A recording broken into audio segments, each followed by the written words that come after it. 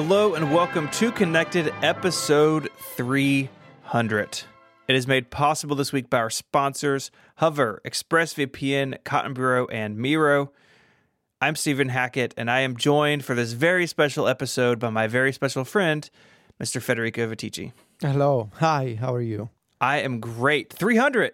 Wow, man, what an honor to be announced first, unlike the other guy. I know. Such a beautiful number, Don't too. you worry about me.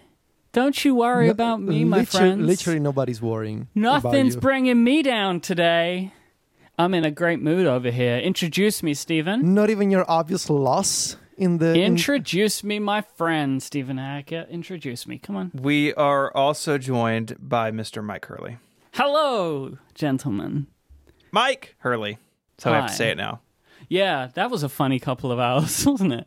Where it seemed like everybody I knew, the autocorrect for my name was in all caps, which was very strange. Mine's still happening. I tried typing really? your name in Discord today, and it came out in all caps. That's very weird. Why does that happen? And it's I don't very know. strange. I'll put a link in the show notes. So you took a screenshot, didn't you? I think so. I think. Yes, yeah, I did. think you tweeted it. Yeah. Yeah. Big Sir Mike. Yes. Big Sir's my father.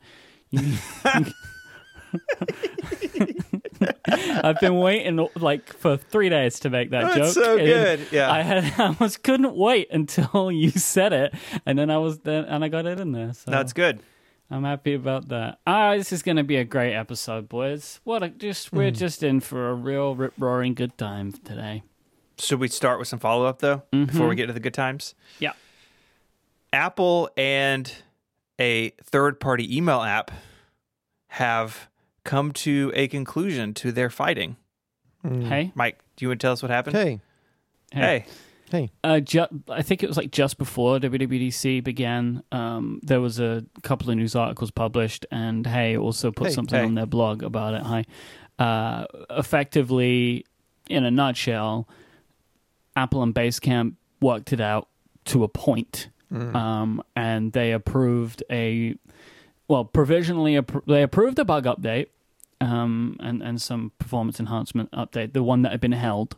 And then there was a conversation where Apple kind of like provisionally approved, pending Basecamp submitting it, a version of Hey, which includes a trial mode, effectively. So Trial mode. yeah, I don't know why you're combining all the things. Either do the Hey thing or the ASMR thing. You don't have to do them at the same time.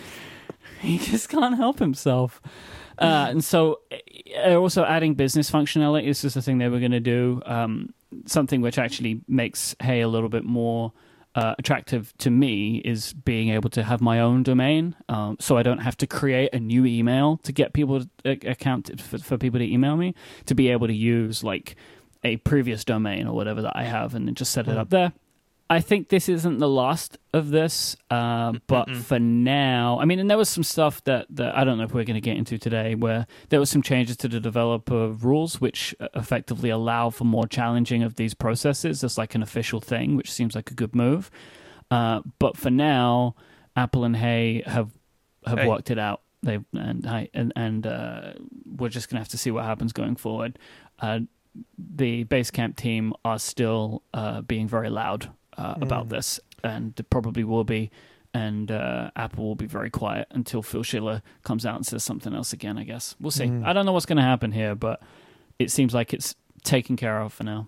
Is anybody surprised that this is the outcome? I feel like we all knew that. You know, these big companies, they shout and they scream and they send letters to each other, but then at the end of the day, they always work it out. You know, these are big companies, and they, just have a phone call with the big guys and be like, hey, let's work out a deal. And, there's folks getting all, vocal about it, rightfully so, because, we talked about it. It was an interesting issue, but I'm honestly not surprised that large companies, they can always come to an agreement, as they say. So, Do you think this would have been resolved so quickly if WWDC wasn't this week?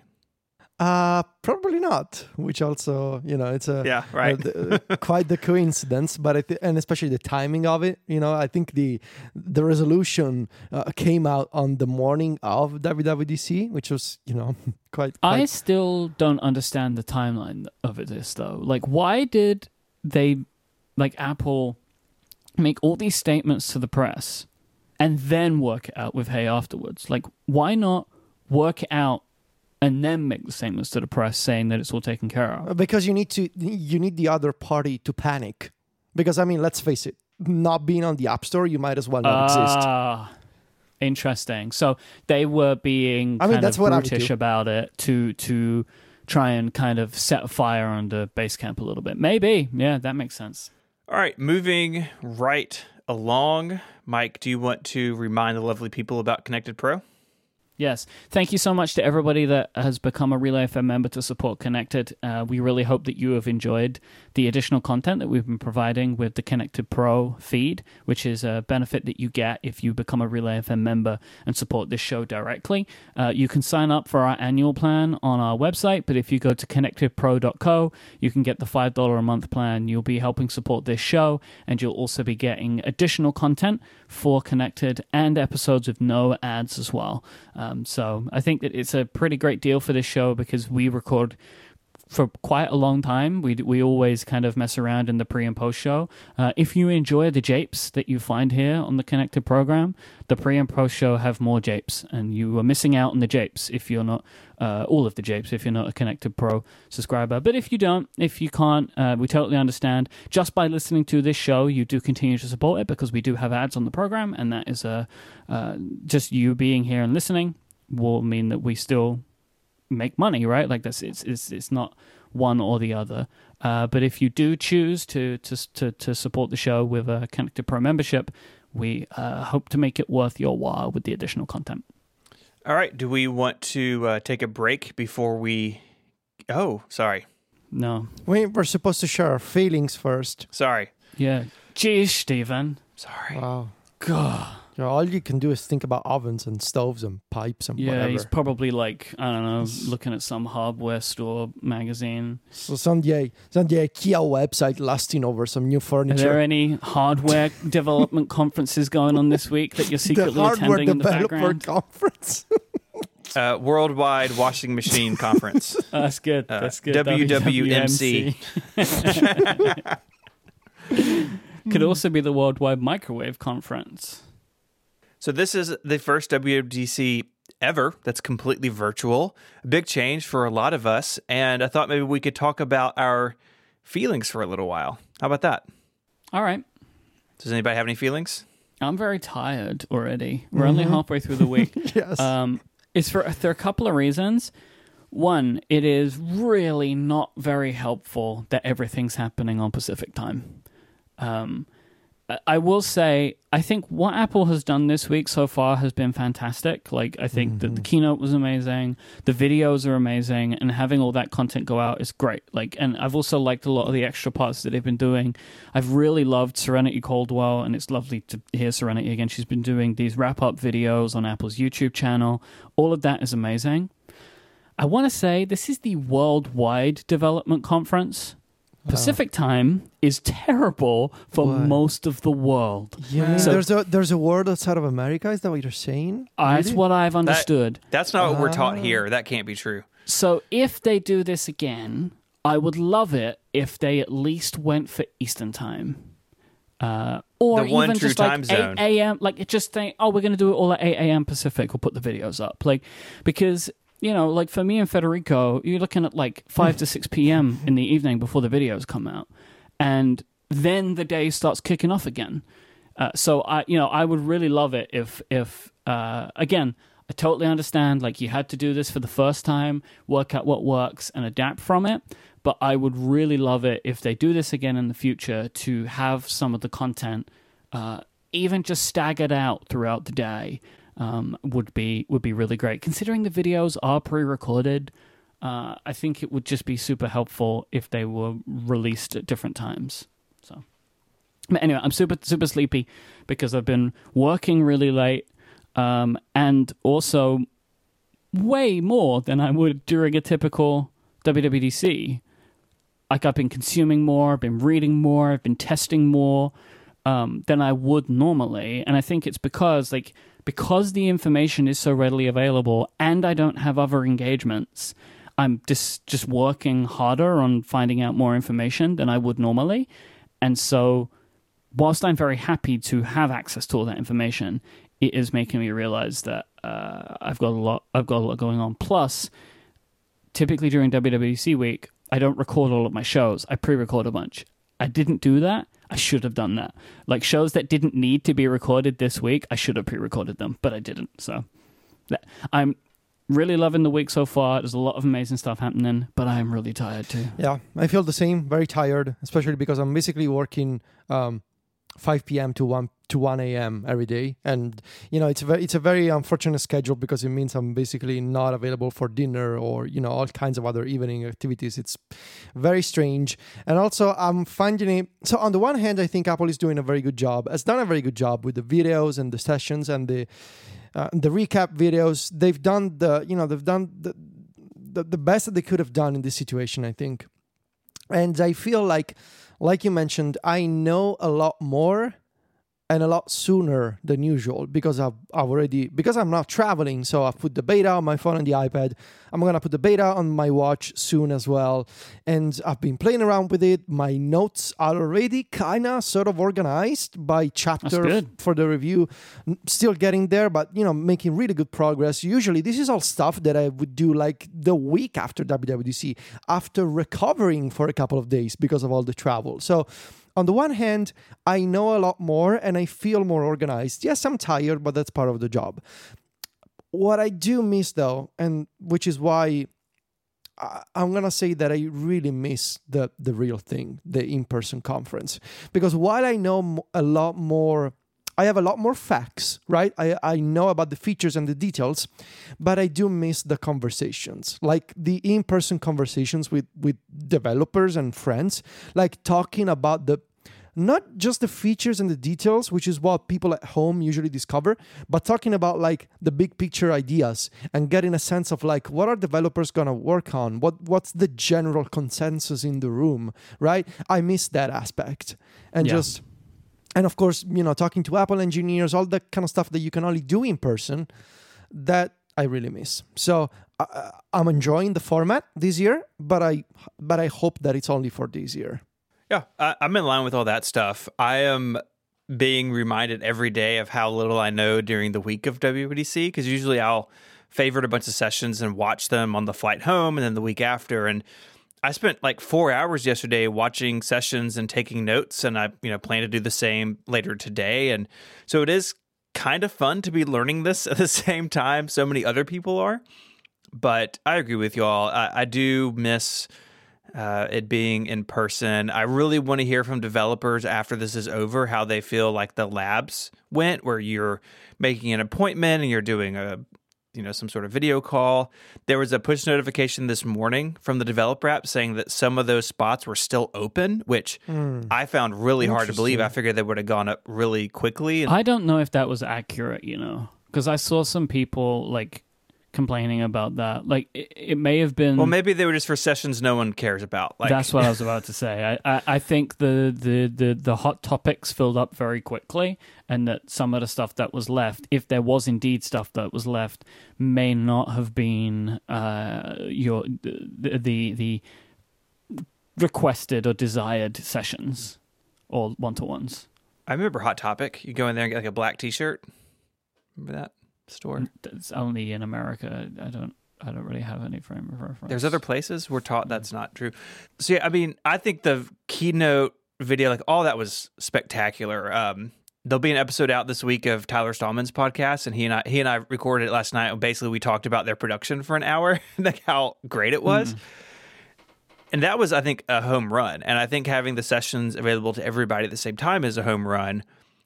The labs are really what hold this up, I think, from it being a potential virtual only deal in the future. Like, I think Apple likes having a mass of people in one place, but I think if they felt, well, the labs went really well and this is really expensive, like there's a timeline where WWDC in person doesn't happen again. And that would make me sad, but you got to think Apple's considering it. I also have a technical problem that I would like to mention on the show. So, as was the plan, after a long series here on Connected, talking about which kind of apps I was going to use for the research material for the iOS 14 review, as I mentioned, I decided to stick with Devonthink. So I've spent the past few days, which is another instance of making progress sooner than usual. I've been saving all kinds of PDF documents in Devonthink, both from the human interface guidelines and the developer documentation and press material, the marketing web pages, all kinds of resources from apple.com.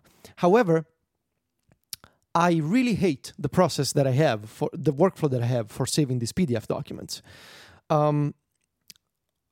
Unfortunately, because I have the beta of iOS and iPadOS 14 on my devices, I have discovered that while most of my shortcuts are actually all of my shortcuts are working, right? There's no they haven't changed the format of shortcuts like it happened, I think it was last year or a couple of years ago. So that's fine. No compatibility issues. However, there are some share sheet bugs and some issues that prevent my Devonthink shortcuts from working sometimes. So sometimes they work, sometimes they don't. So I need to save these web pages as PDF, okay? And ideally, I would like them to be saved with clickable links in them. So if in the body of a web page, there's a hyperlink, I would like that hyperlink to be maintained, to be preserved in the PDF document. Now, let me explain to you all the different scenarios and all the different problems that I've run into. First, if you want to use shortcuts to convert a web page to PDF, the clickable links are not preserved. If you use the print menu in Safari to print a web page, and then if you pinch on the print preview, you get a PDF, they also do not preserve the clickable links. Is this a problem in 14, or is it always been a problem? It's always been a problem. It's always been a problem. Okay. If you, and this was a recent discovery of mine, if you want to use the screenshot tool to capture a full web page as a PDF, which is something that Apple launched last year with iOS 13. You can take a screenshot in a Safari web page, and then in the markup screen, you can switch from screenshot to full page. And if you share that page, it's a PDF, which is great, right? It captures. I wish it actually did an actual full-page screenshot rather than create a PDF for a lot of instances, but that's just me. Because if you take a screenshot of a web page and you want the full web page, PDF is not going to keep the same formatting in a lot of instances, but that's just a thing. I just wished it would take a screenshot of an entire web page as opposed to turning it into a PDF personally. But that wouldn't help you with what you're trying to do. Yeah. And anyway, if I've discovered that if you use this method to turn a web page into a PDF, it works beautifully with one big exception. The system doesn't tell you, but if it's a long web page, at some point it gets truncated. It gets cut off at the end, in the middle of the page. I don't know why. It's a system limitation. It hasn't been fixed in 14 either. So that method I couldn't use. There's a Devonthink extension in the share sheet. However, it does not support converting a web page to PDF. It can only accept links or plain text or web archives, but no PDF.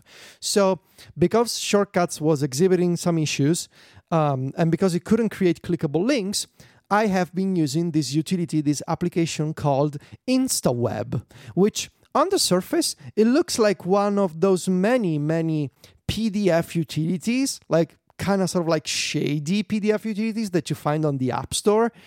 There are so many of those PDF apps that do weird things in the background, they sign you up for mailing lists or they have advertisements. And this InstaWeb kind of looks like one of those, but it's not. It's really good. And it's the only app that I've found that lets you convert a web page to PDF while keeping the clickable links. The clickable links is a $2 in-app purchase, and it works perfectly. It's the only one that I've found. However, there's a problem here also, and which is why I really dislike the workflow that I have right now. What did you say it was called? InstaWeb? InstaWeb. Yes, all one word. I'm struggling to find it. Is it called PDF something? InstaWeb. Web to PDF Converter and Reader? Is that it? Their website throws a security error. See, that's what I mean. Is the company called Digiset? Yeah, that's the company. Cool, I got it. I got the App Store link. I'll put it in the show notes. That's the company. It's called InstaWeb, but on the App Store, it's not called InstaWeb. See, that's what I mean, right? It's called Web to PDF Converter. It's like one of those weird things. And it gives off the wrong vibe, but it's legit and it works. So I've been using this, but there's a problem. This application does not support shortcuts at all. And the way that it works is you have an action extension in the share sheet. So in Safari, you open the share sheet and you select the extension called Open in InstaWeb. So there's so many steps involved. So what happens is you jump from Safari to InstaWeb. InstaWeb opens the web page with an inline web browser. Then you tap a PDF button in InstaWeb and it says, okay, I'm going to convert this to PDF. You can rename the document and you can enable the clickable links option. Then you do that and it processes the page, converts the page to PDF, and then the PDF, it ends up in a files section inside InstaWeb. So you need to switch tabs and go to files. And then I'm like, okay, now I go to files. And then you know what you need to do. You need to open the PDF inside InstaWeb, open the share sheet, and then from there manually export it to Devonthink. It's like 10 steps to do something that should be one step. It should be a single step. So yeah, I'm very slow in archiving all these PDF documents. And yes, I know, what if you used your Mac, blah, blah, blah. Yeah, I don't care about your opinion about the computer that I want to use. I want to use my iPad. So this should be easier. If anybody out there is listening, anybody who works on PDF utilities, just listen to this and I'll like, how many steps is that? Like 8 different steps, 9 different steps? It should be one. It should be a single step. Like in Safari, have an extension that creates a PDF and let me share it right away and keep the clickable links. I don't understand why this is so difficult, but it is. So that's my problem. Maybe somebody will build a Safari extension to do this. That said, though, I have a very nice collection of PDFs in Devonthink, and I feel like Steven. You know, I'm all. Oh, so like here's the important part. Yes, it's a pain to do what you've been doing, but do you have what you were looking for? Yes. Fine. Yes, because then what I'm gonna do now is because Devonthink is a file provider extension, I can use Highlights, which is this separate utility to annotate those PDFs. Very nice. Devonthink has an annotation tool, but it's not great. Highlights uses the document browser. So what you can do, you can just point it to the Devonthink location, and you can annotate those PDF documents in line with the open in place support. So very, very nice. The Discord is popping off about using PDF Expert for this instead. PDF Expert? Yeah. But that's like a whole thing. Like I don't need to manage my PDF documents. That's what they're telling you to try and check out. It's like a whole PDF manager. But yeah, I guess if they... They the sponsor of your website this week. They are, right? Okay, I'm gonna try. Yeah, I'm reading through the Discord. I'm gonna try PDF Expert. Mm-hmm. I mean, even if I go from like 9 steps to 4, that's gonna be a success. So yeah, I'm gonna download that. Try that one. Yes, I will. 1 million apps, but there's an app for that. Sure, or an app clip. App clip. That's gonna be a new thing. App clip. Mm-hmm. Okay, this episode of Connected is brought to you by Hover, one of our show's longest running sponsors. When you have a big idea, where do you go? Where do you start? For a ton of people, Hover is that first big leap because a business or a project starts with a domain name.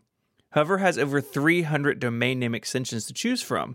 So no matter what you want to build, there's a domain name waiting for you. They have excellent technical support to answer any questions you may have because they're dedicated to getting you online, not upselling you. Hover has free Whois privacy, so the bad guys don't get your info, clean UX and UI, monthly sales on popular top-level domains, and much more. It's easy to see why Hover is the popular choice for people starting businesses. I have all of my domains at Hover, but occasionally, I'm working with somebody and I have to use one of those other places. And boy, they all feel so scammy. Hover is laid out really nicely. It's not confusing. You're not getting things added to your cart as you go along. It's really fantastic. Again, their UX and UI is really simple, clean, and easy to navigate.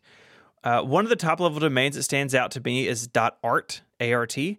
So if you're an artist and want to create a website to showcase your work, this could be a really cool top-level domain. You can get custom domain names for individual pieces, act as a catalog to your work. I think that's a really cool idea. So buy your domain and start using it today. Go to hover.com/connected and get 10% off all new purchases. The URL one more time is hover.com/connected. Make a name for yourself with Hover. Our thanks to Hover for the support of the show and Relay FM. It's Ricky time. Stephen, can you give us a reminder of the rules of the Rickies, please, for summer 2020?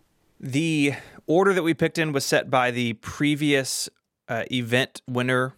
That was me. I won in the fall, so I got to go first. So I am the current keynote chairman, current keynote winner. Federico is the current annual chairman because he won last year's pick. So that he's safe in that title for another 6 months. So to earn any points here, everything written down in the document must have come true. We do not award half points. 1 point is awarded for any pick deemed correct in the first 2 rounds, and picks cannot be reused. 2 points will be awarded for correct picks in the risky pick round. If your risky pick is wrong, you lose a point. So there's a lot at stake there. Risky picks had to be judged as risky by the 2 of us. So we did all that last week. Mm-hmm. Mm-hmm. Lastly, we have the non-graded flexi picks. The loser of that must buy drinks for the other 2 hosts whenever the pandemic is over. It's an addendum to the official rules. Yeah. At the moment. Paragraph 2B when the pandemic is over. All right, so round 1. Stephen, can you remind us of your pick for round 1, please? Yes, I opened the pick this year with a CPU transition is announced for the Mac. CPU transition was probably the right wording. Yeah, we argued about it last time. Yeah. And for that exact reason, that ended up working out for you, because Apple never said ARM, right? Yeah. So it was kind of important, potentially, maybe if we wanted to get very particular about it, maybe if there was a 3-way tie, someone would have tried to make the argument that nobody said ARM, right? But a CPU transition has indeed been announced for the Mac, so you get a point. Yes. Go me. My pick was the iPad home screen gets new features. Why is this green? Oh boy, did I just scrape in on this one. I'm not sure you did. All right, so let me ask you a question. Uh-huh. Are the widgets new? They have a new look, but they're still stuck on the left-hand side. No. Okay, well, I'll give you some. What about the fact that you now have the ability to stack widgets on top of each other and swipe through them? Yeah, well. It's still... That's a new feature, my friend. That is a new feature. Is it on the home screen? Yes. See, this is what I meant when Mike Hurley likes to win easy. This is how he's going to win. Doesn't matter. You can win however you want. I'm winning within the rules. I got that point. Yeah, that's boring. I will say, look, if is that point what we thought it was going to be? No. Do I still get it? Yes. Yeah, but I mean, look at the passion of my picks. Look at how they were written. Yeah. Risk. Look at all the red. Federico, let's go through your passionate picks, shall we, and see how you did. Go through my picks. Go through them. And yes, no, just before we move on, I get that point, right? We're agreeing I got that point? Yes, whatever. begrudgingly. Thank you. I'm going to lose, but I'm going to lose with honor. And I'm going to lose with passion. And I'm going to win with honor. You're gonna win. You're gonna win because of You can't tell me if I have honor or not. You're gonna win thanks to bureaucracy and yeah. No. This is a bureaucratic win for you. Yeah. Hey, we should say real quick because there's a lot of questions in the Discord. In the current beta, what Apple is saying is widgets can be put on the home screen, and the app library stuff is just on the iPhone. Yeah. You can't move widgets around on the home screen on the iPad. There's no app library on the iPad, both of which I think all 3 of us agree is a mistake. We want to see those things on the iPad. This might be one of those things where they change their mind because people keep talking about it. But yeah, nevertheless. Anyway, my pick was new iMessage features, including the ability to retract sent messages. So you see.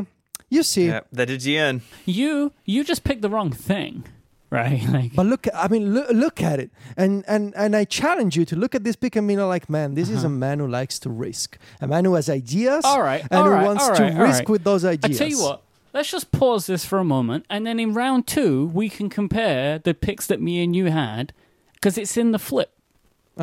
Well, right, because your second pick, you are not specific. My second pick, I am specific. So what do you want from me? The second pick is the result of peer pressure. You both were pressuring me into. Oh, come on!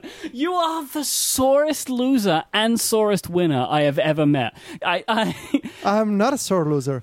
I am a honorable loser. There's a difference. No, you are the sorest loser. No, I am not. I am not. Okay. I just believe that. No, I am not. Regardless of the scoring, my picks were conceptually superior. If you look at them. Anyway. All right. Whatever. I play the game with passion, and you play the game to win, and those are two different things. I hate you. Okay, so at the end of round 1, Mike and I are tied with 1. Federico has 0. Round 2, Apple shares a video touting the benefits. I said time of flight sensor. We got corrected afterwards. It's the LiDAR sensor, but it's what we all knew what you meant. Yeah. Found in the 2020 iPad Pros for AR. So I will say that this has been mentioned in some of the sessions, but just basically as an aside, and this basically covers the keynote. So I think it's kind of like Mike's. No, like it doesn't cover the keynote. Covers all of it? This is the rule. It's up until now, but have they shared a video? That's the thing. It has been in other sessions. To what level, though? Let me see what sessions are coming out today, and I can just stall for 6 minutes, and then no, it'll be true. I don't think a session counts. That's not... That's a video. No. This is a point. Is it? What video did they share? I'm asking the question. Yeah. Have they shared a video? A session is a video. Has a session happened to this point about AR kit with... yeah, I'm looking through the list again because I watched a bunch of stuff. Maybe the Discord can help us find it. What's new seen this. in reality kit? Was it the State of the Union? No. Yeah, discover features, scene understanding using the LiDAR scanner on iPad Pro. Yep, so I think I got that. This is a point. Thanks to me. All right. Changing that to green. Good luck to you in the coin flip. Oh, can I be the coin flipper? No, Siri does it. Well, but can I be the... You can't be... I can't trust... I'm not trusting you. I'm going to do it live. I'm not trusting you. You can do Siri, but I'm not trusting you to just flip a coin. All right. Wow. So I have a point in round 2. Mike, what was your round 2 pick? iOS gets the ability to change default apps from those that Apple make, including email. Skin of your teeth, boy. Because it's just email and browsers. Well, I got it, though. I'm pretty proud of that one. Like, there was some risk element to that, especially considering how little they actually did do. And I was right. You see that, Federico? I made a specific pick. See that? Very nice. Look at the simplicity and the purity of my next pick. I hate WatchOS gets new sleep tracking features. Look at how simple and streamlined it is. And I got this right. We got to 300 episodes of the show, and that's it. I'm done now. I'm not coming back. Right? I don't want to be on the same call as you. I don't want to be in the same room as you. I don't want any of it. We're done. Look at the clarity of this. This pick is true to its form. Somebody could have once said in an Apple video. WatchOS has new sleep tracking features. And that's it. That's the pick. And I got it right. And this is how you do a pick. See? So at the end of round Mike 2... Mike is literally not speaking to me anymore.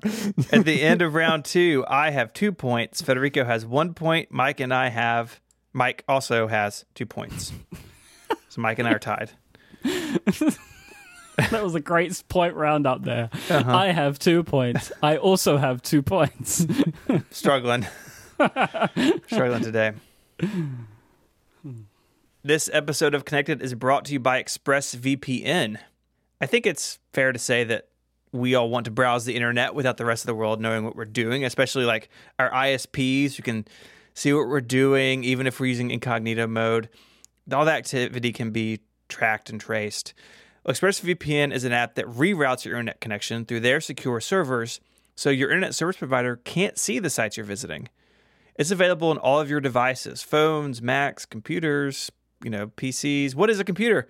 Whatever it is, ExpressVPN is there. I've been using ExpressVPN for a long time now, and I really like how fast it is. A lot of VPNs feel like they're slowing down your traffic. ExpressVPN works really hard to make sure they are nice and speedy. Protect your online activity today with the VPN rated #1 by both CNET and Wired. Go to expressvpn.com/connected and you can get an extra 3 months free on a 1-year package. That's expressvpn.com/connected to learn more. Our thanks to ExpressVPN for their support of the show and all of Relay FM. Oh, man. Y'all ready? You ready? Mm-hmm. No, is Michael speaking to me now? Can you ask him, Steven? Is it? Mike, are you ready? Yeah, I'm ready, yeah. Okay. My risky pick, something in the default dock of Catalina becomes a Catalyst app, and I got to both messages and maps. Boom. Nice. I'm surprised you got 2. I'm rooting for you, Steven. Thank you. I'm surprised I got 2 as well. Messages felt like maybe, but maps I didn't expect. But, I guess they want to, they said in the keynote they want to have all the features the same. Across they're really making maps into like a big service, and a lot of those features weren't there on the Mac. I didn't even realize that because I don't know the last time I opened the Maps app on my Mac on purpose. That's not something I use very often, but if you do, it's new and shiny and Big Sur. I'm really intrigued to see what messages will be like. I think it was the right move to go Catalyst. Yeah. Just so they could actually get it up to date, especially because they added so much stuff to messages. And messages on iPadOS and iOS is really great. So, I assume it's a very similar experience on Big Sur.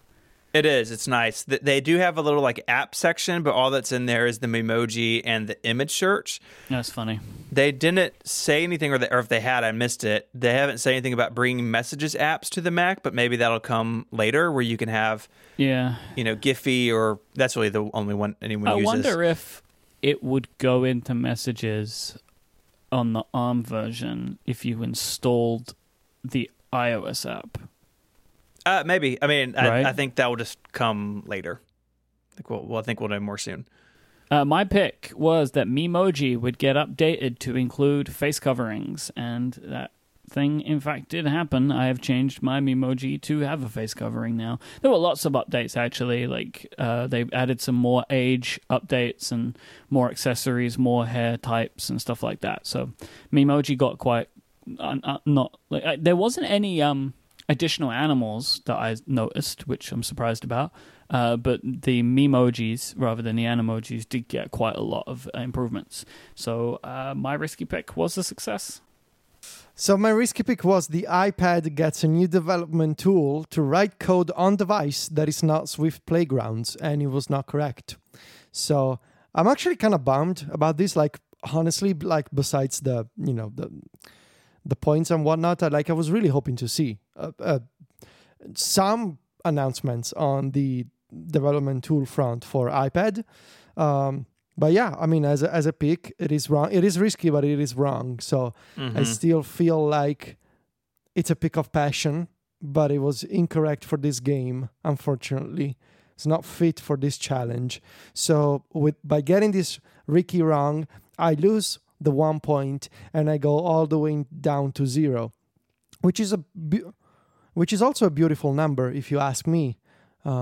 Better to lose with 0 than to lose with 1, or to lose with a flip coin, with the coin flip. So 0, 0 points. So final scoring: Steven 4, Mike 4, Federico 0. And I will say, in the 2019 annual predictions, I came in last after a coin toss. So I'm not super pumped about a coin toss, but this is where we are. I believe Steven is going to win. Didn't I also win at WWDC because of a coin toss? I think so. Was that last year? Or was it the year before? I don't have that in my notes, but I think it was last year. I know I won on stage at some point from a coin toss because of Jason's poor coin flipping. So how should we flip a coin now? How should we do this? Mike doesn't trust me invoking Siri, even though you guys can hear Siri talk. So I'm going to call Jason in. Okay. Okay.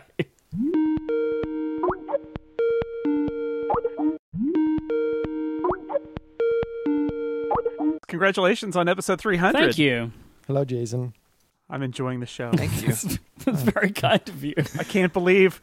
can you alter the rules to be more complex so that it's even harder to determine who the winner is? We will add a passion threshold for picks in the future, I think. Will you just... I swear, Federico, if you don't stop...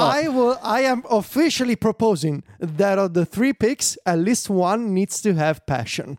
That is my identity. What does that mean? Passion. How can you quantify passion? We'll talk about it. I'm sure we can come up with a solution. But this is just in a proposal state right now, like emoji.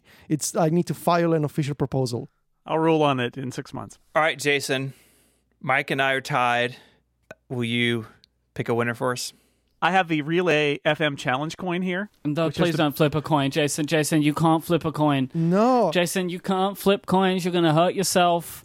It's okay. I've learned. I took some lessons, some online lessons about how to flip a coin.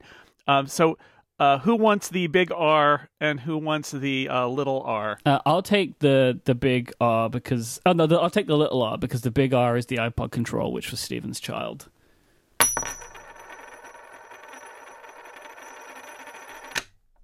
Little R. Yes! No, I can't believe it. No! The game is rigged. Come on! The game is rigged for sure. Look at this. I came into this believing I'd won. I gave Stephen his point, right? Now, everyone heard that. Stephen was like, I didn't get that. And I was like, no, wait a second. Maybe you did get that. And we went back and we found it. And I gave Stephen his point, which put him into tie with me. And then I won the coin toss. Do you know what, Federico? I'm the winner now. Yeah, you are. Congrats. And then I'm going to win the next one. Sure. And then I'm going to take your annual title. Sure. And I'm going to take it all. This is Year of Mike, baby. Sure. It's happening to you. Get the and you can titles. come up with your passion threshold. Yeah. And you know what? I'll win that too. Yeah. Because I'm the winner now. You keep the titles, but people will remember me and my passion. You keep your trophies. Maybe they will. Maybe they'll also remember 0 points. Maybe they'll remember that, huh? Jason's still here. Jason, thanks, I guess. Thank you, Jason. You're welcome. I'm happy to flip coins now that I know how to do it. It's good. Go put some ice on that thumb, okay? Do you think he hurt himself at all? I think he did. I heard like a thump at some point. I think it was his finger. That was why it was spinning for so long, because Jason knocked himself unconscious for a second. Hit him in the head on the way down. I honestly think his finger fell off. So I recommend everybody goes and follows at Keynote Chairman on Twitter, because that account is now mine. I'm going to go and make all the changes before the end of the episode. Wow, are you just going to put photos of you all over the account? I'm going to change all of the information that Stephen said. Wow. Because I know you didn't use yours, but it's got his avatar and it says currently held. I'm waiting for the appropriate time. Yeah, so I'll turn that over. Do I get one last tweet real quick, or we do it at the? I think we do it after the show goes up. We can't do it now; it ruins the show. I'm logging in. Give me the 2-factor code. Read it to me. I'm logging in right now. I'm not going to tweet, but I am going to change all the stuff. So when people go there at this point in the show, he absolutely cannot wait to get his hands all over the things that he's supposed to get today. Okay. Yes. Wow, this is so true. I really want it. I've had to wait. Right? Like I've won and won time and time again. I ain't getting no Twitter account. Now I've finally got a Twitter account. Okay, let me log in so you can take it. This is so sad. Why do you need to log in? Because that's what the email sent me. That I have to log in to confirm. I just needed a 2-factor code. All right, but you do that. I don't think I got one. How does Twitter work? So if you change your profile picture now, you're gonna spoil for all the listeners who are not listening live. We still have our non-graded Flexies. I think we should go through these. Mm-hmm. I had 3. Mine was Apple says literally anything about the HomePod, which they have. So I got that one. I also got correct that no Apple Services Bundle has been announced. Haven't done that. The only one in red for me is the new iMac is announced with Intel CPUs, and that didn't happen. My flexies were that the ARM transition box would be a Mac Mini, which it is. I thought that developers will get tools for more control over refresh rate or frame rate in apps. I've not seen that yet, so I don't know anything about that. Improved external display support for iPadOS did not happen, and neither did a new Apple display because there was no hardware of any kind announced. Okay. So you got one Flexi. Yeah, I got one Flexi. Okay. My flexis were the keynote is held outside on the stage Apple uses for concerts at Apple Park. This was wrong because the entire thing was pre-recorded. I also said that one major video game developer was going to bring an exclusive title to Apple Arcade. We didn't get any game demos or game announcements during the keynote. I said WatchOS 7 was going to feature mental health features. And I'm really surprised that we didn't get anything on this front. Maybe I still think it will. I think it will get those, but it will require new hardware because maybe they're going to tie mental health to like stress detection, and then maybe that will require new sensors in a new watch. So I do think it'll happen, but not with the current Apple Watch lineup. Shortcuts gets folders, and I got this right. And here's the backstories. The guys can actually confirm. I was going back and forth for my Ricky between the iPad development tool and Shortcuts getting folders. And I told them in the chat, in our group chat, I've been burned by Shortcuts before. I feel like I don't want to pick folders as my Ricky. And look where I ended up because of that. I got the Flexi right because Shortcuts did get folders, which was very surprising to me, but I'm happy. I also said Shortcuts gets a new files integration and the ability to run bookmarks in third-party actions. Neither of these are correct. There's no new files integration, which is very surprising. And this second part, I was sort of expecting bookmarks are still limited to running inside the app that creates them. They cannot run inside Shortcuts and inside actions. I also said there's a new Notes framework for developers. Nope, this didn't happen. We did get some new Notes features, but there's no API for developers to, like there is, say, for reminders. There is no Notes framework this year. And finally, I said that iOS was going to get the ability to lock the iPhone to portrait, but continue watching the video in landscape. I still think this is a feature that people will love and that third-party developers have shown how to implement well, but it's not there. So I only got one Flexi right. So the Flexis are tied. I've got two and you each have one. It doesn't matter. There's no drinks. It does, because the loser buys a drink. Well, then I guess, wait, so we both buy a drink for you. Or okay, then. Because my ratio of wrong to right is higher than Michael's because I have more Flexi, therefore I am the loser and I'm supposed to buy drinks. I can go with that. Because Mike has only 4 Flexis and I have 1, 2, 3, 4, 5, 7. So okay. Mike got 1 out of 4. I got 1 out of 7. It's a lower ratio and therefore I'm the loser. I'm going to add something to the rules. Loser of the non-graded Flexi picks must buy a drink for the other two hosts.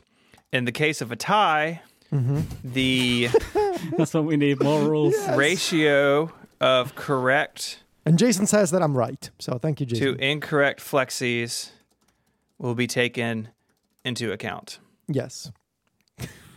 More rules, finally. Wait, so I'm confused. Who lost the Flexis? Federico did. I did. His ratio is worse because you picked fewer things. You had fewer things. Right, but like then if I didn't want to lose the Flexis, I could just pick like 2 things. Yeah, but then you sacrifice opportunity for greatness. Exactly. Thank you, because Steven. Federico also had the opportunity to win easier in theory because he picked 7 things. Exactly. Okay. So you gotta keep that into consideration. And also I feel like the drink thing may be slightly outdated. We need to come up with something that I don't want to say that it adds risk, but I feel like I actually like the idea of putting something into the Flexis which makes the Flexis important in their own financial loss way. Yes. I mean, buying drinks, no, but what if we go to the local Apple store and buy something there? Like, you're going to lose like... I think that there is that, like, the idea of making it like quite a serious. It's exactly like there's still the flexes. Like obviously they don't involve the honor. They will now flex your bank balance. That's what they flex. I mean, wow. You gotta buy like an accessory at the Apple Store or something like that for the winner. Well, Federico, I would like a set of Mac Pro wheels. Let's get this started right. So there has to be like a what if?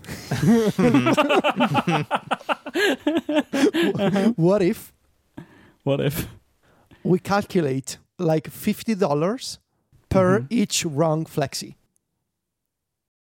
Therefore, you need to, like in this case, I got 6 wrong. It would be $300. Okay. Maybe it's better for us to... I'll take your money. I saw this in the chat. To donate that money to charity. Instead of... But if it's going to be cash related... If it's going to be cash, it needs to be a donation. Or we can make this very bad.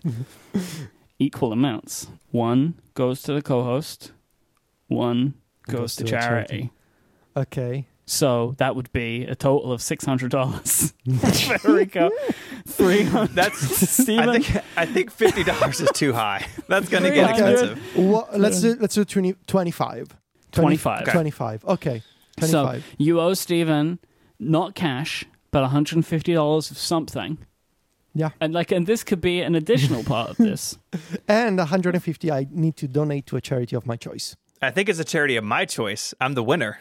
Of your choice. That's a good point. Of Charity your of the choice. winner's choice. Yes. But what I might say here is that Steven doesn't pick the thing he gets, which costs $150. Exactly. Steven picks the charity. I pick the You gift. pick the gift. Yes, the quote-unquote gift. Yes. Alibaba.com dropship. There we go. Wow. Okay, so we got to codify this in the rules. So I currently have loser of the non-graded flexi picks must buy drinks for 2 other hosts. We're gonna cut that out. Yes. Removed. Must compensate. Yes. The winner. So what is it? So it's $25 per wrong pick. Per wrong pick made flexi. by the loser. Per wrong flexi. Wrong flexi. Per wrong flexi. Made by the loser. That amount is split. No, it's doubled. It's that matched. Amount is matched with the donation. Okay, so the loser must purchase a surprise for the winner, Yes. matching that cost. The cost then must be matched by the loser in the form of a donation Yes. To the winner's choice. To a charity of the winner's choice. Perfect. Love it. And then in the case of a tie, the ratio of correct to incorrect flexis will be taken into account. Yes. Wow. This is very good work. I love it. Me too. So refined. Okay. Wow. But this, of course, goes into effect next year because I picked these flexis not knowing that. Yes. Yeah. The next time we have a situation. Yes. I think we should set a minimum amount of flexis. 4. 4? Yeah. Yeah, there's a good balance there. Minimum. There's a good balance Minimum there because then 4. if you get like 3 wrong, it's like 150 or it's like 75. Yeah. Or if you get 2 wrong, the $50. Yeah. Or should we just do 5? Because I think odd numbers are typically better for chance of scoring stuff. You're right. 5. Let's do 5. 3 is too. It's not enough. 5 feels right. 7 is too many. Each host must make 5 flexi picks. Okay, so next time we do this for a fall event or something, that will be the new rules. I have that in the document. Perfect. We do love a rule. So just to wrap this all up again, I won, right? You won the Rickies. That's the wrap up. You won the Rickies. Thank you. And I won the flexis. And Steven won the flexis. And in next year, Steven would be awarded a gift of my choice, and he would, Well, starting September. Starting September. The next keynote. The next keynote. So, yeah, okay. And Yeah, I mean, I saw people in the Discord saying that the flexes are now more important than the Rickies. No, because the Rickies entail glory, and you cannot put a price on glory. You cannot. So, glory is in its own category, but then the flexes have the monetary aspect to them, which is also it's important, but it's different. So. This is becoming like a mind game, this prediction. It is. Soon we will create some kind of score for if you remember all of the rules. Oh, my. If you remember how the game is played, you get an extra point. Well, you can just look in the document. I mean, it's right there. Jason is in the Discord causing trouble, he doesn't like our scoring. We will never change to what Jason wants. Jason hates the fact that the Rickies can eliminate all of the previous round. Yeah, no, that's why it's risky. The point of being risky. But it's incorrect though, right? Because the Ricky point only removes 1 point. So yes. If I got both of my questions right, Stephen got one, Federico got none, we all got our Rickies wrong, I would win because I have one extra point. The Rickies only remove 1 point. Yep. So if there can be an imbalance leading up to the Rickies and it takes us down to 1 point just left for me, then if Stephen and Federico got nothing correct, they have 0. Jason has withdrawn his objection hearing the correct rule. If you are incorrect in the Rickies, it removes 1 point, not all points. Yeah, it removes 1. So that's the what makes it tricky to balance. Because you can get, I think it's like somehow our rules are hard to follow or something. I don't really know what the issue is here. They're not hard to follow. They're very detailed. It's like when you buy when you buy a new TV or like a very serious piece of equipment and you have the instruction manual. It's not written to be generic. It's written to be precise because it's a complex machine. So, I would like to propose for our next live show that we create a printout of the rules and put them on the chairs of the attendants. Can it be like the Bill of Rights or something? Yeah. I don't really know what they are, but it can be like that. Relay. I'm putting it in. It's the only item in my Relay travel project. Create fancy printout. Like a that looks handout. either like the Bill of Rights or the Magna Carta, something like that. That looks like old-timey. Yes. For our next live show. The Bill of Rickies. Tom Dog in the Discord came up with the Bill of Rickies. Oh dear. We haven't even started talking about WWDC yet. Can we take a break and get into Bill that? Of Rickies. Wow. Bill of Rickies is wonderful. Mr. looking at the clock over there. This episode of Connected is also brought to you by Cotton Bureau. They are the folks who make awesome graphic tees, hoodies, and more. Look, I'm just going to tell you the truth. Like 70% of the t-shirts in my closet come from Cotton Bureau because I love podcasts and I love soft t-shirts and I love cool designs. And they merch all of them. We run our Relay FM store on Cotton Bureau. They're amazing to work with. And you can see by everyone who uses them how great they are. 6 colors, the incomparable, something called ATP. I don't know what that is. Mac Stories, Stratechery, MKBHD, and a bunch of Relay FM shows. They're great to work with, but it is a great place to buy t-shirts as well because they have all these great themes. It's not just tech nerd stuff. It's sports, movies, gaming, a lot of pop culture stuff. And they're really high quality and comfortable. Their sweatshirts are great. The jackets are great. T-shirts are great. I've got a lift-off hoodie from them with a big badge we sewed onto it. It's really cool. They have great customer service if you need any help. So anyways, go check out Cotton Bureau right now and use the code CONNECTED10 for 10% off. Now that code is only valid until July 3rd, so be sure to head over there at cottonbureau.com, the code CONNECTED10. Our thanks to Cotton Bureau for their support of this show and Relay FM.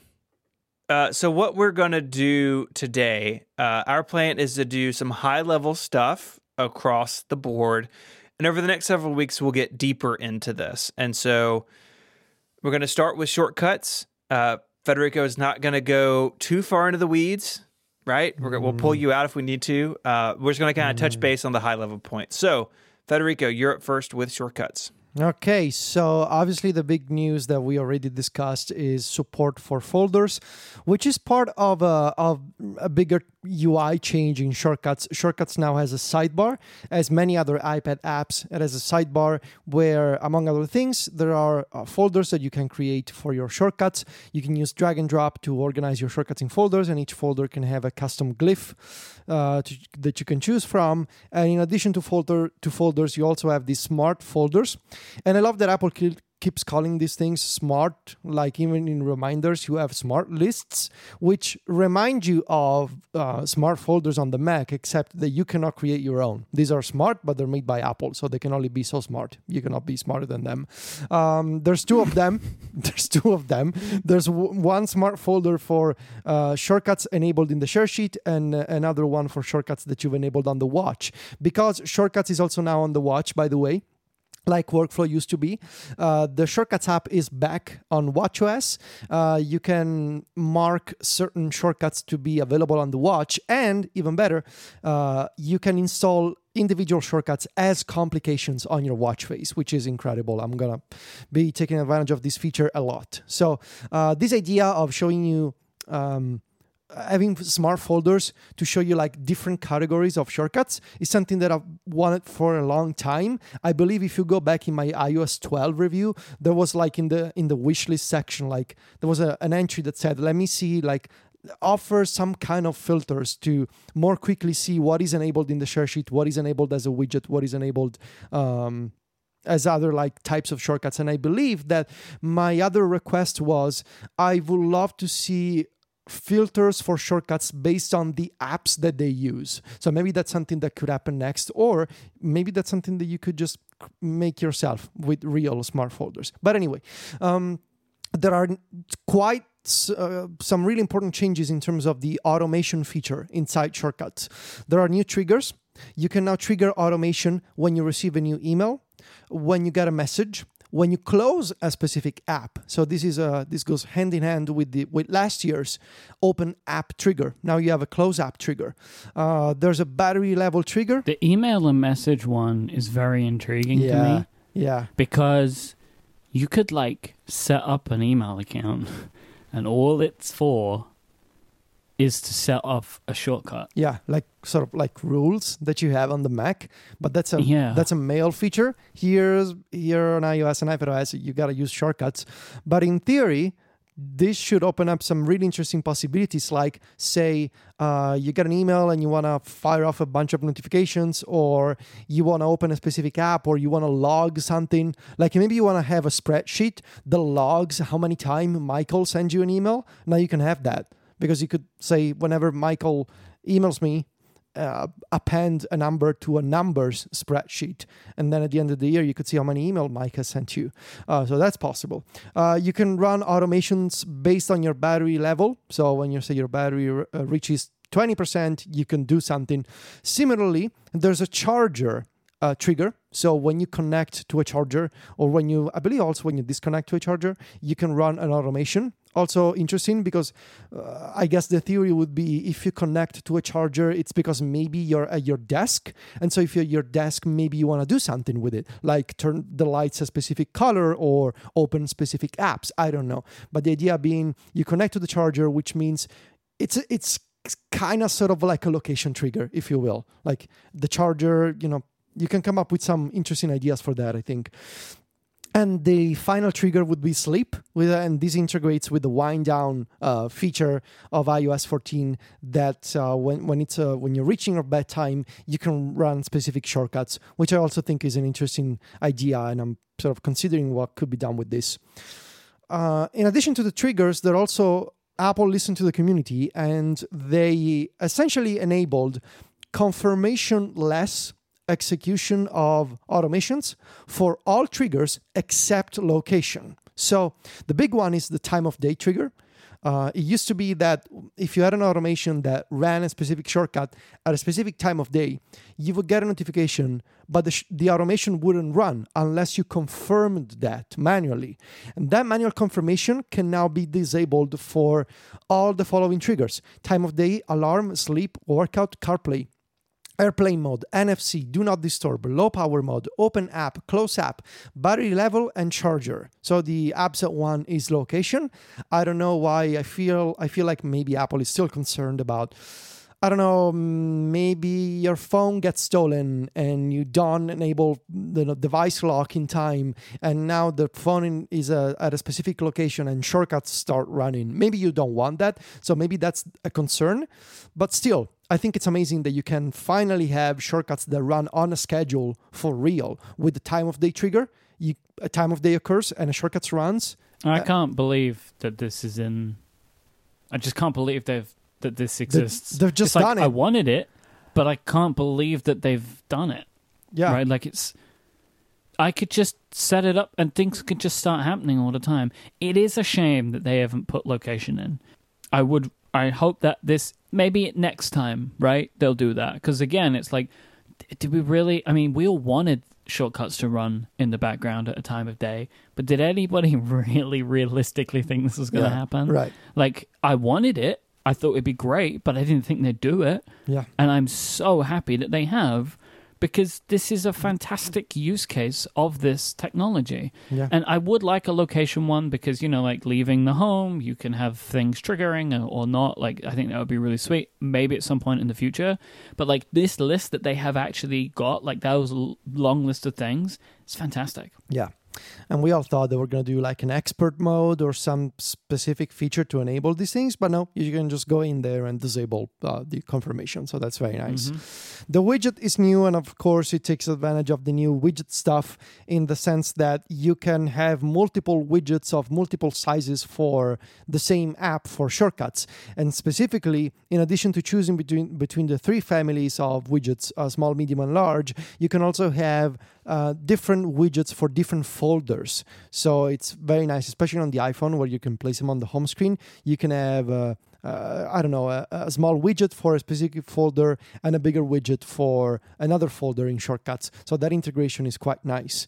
On the iPad, we mentioned the sidebar. We should also mention the multi-window support. Finally, you can open multiple shortcuts in multiple windows. You can have the grid in one window and the editor in another, or you can have two editor windows on screen at the same time, which is incredible, and it's going to save me a lot of time.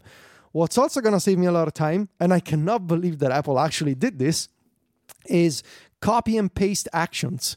You can now copy and paste actions inside a shortcut or across shortcuts, and it's sort of modeled after what Editorial did many, many years ago, 7 years ago, in 2013. Editorial, which was a text editor for iPhone and iPad with automation built in, it allowed you to copy and paste actions, and it allowed you to do things like paste above and paste below. And there's the same feature in shortcuts now. You can copy an action by long pressing it and selecting copy, and then in the editor you can say paste here or like paste above, paste below, and this saves you a lot of time if you have long shortcuts, complex shortcuts, and you have actions that need to repeat inside the shortcut. You can now copy and paste them easily instead of having to manually recreate them. And of course, the action that you paste contains all the parameters of the original action. Is very nice, and it's especially nice because you can copy and paste across different shortcuts. So you're not limited to the same shortcut. You can copy an action, close the editor, open a different shortcut, and paste there. And that's very, very nice. That's really cool. Do you see that evolving someday into like a library where you could have actions you've saved like in some sort of central repository and you could pull them out as needed? Yeah, I mean, that's got to happen at some point, right? You can already save actions as favorites. And I think now that you have this, why not have support for do things like having presets, right? You're going to save an action as a preset and has data already filled in. I mean, you can sort of fake this now, I guess, with like, you could copy some actions and paste them in an empty shortcut, and you're going to use that shortcut as like a repository for these actions. And you can like put a bunch of these template shortcuts, if you will, in a folder. And so every time you could go to that folder and copy those actions. So you can sort of make your own presets, but obviously a built-in feature would be nicer. What do we have here? Okay, so Compact UI is one of the big ideas of this year's iOS and iPadOS release.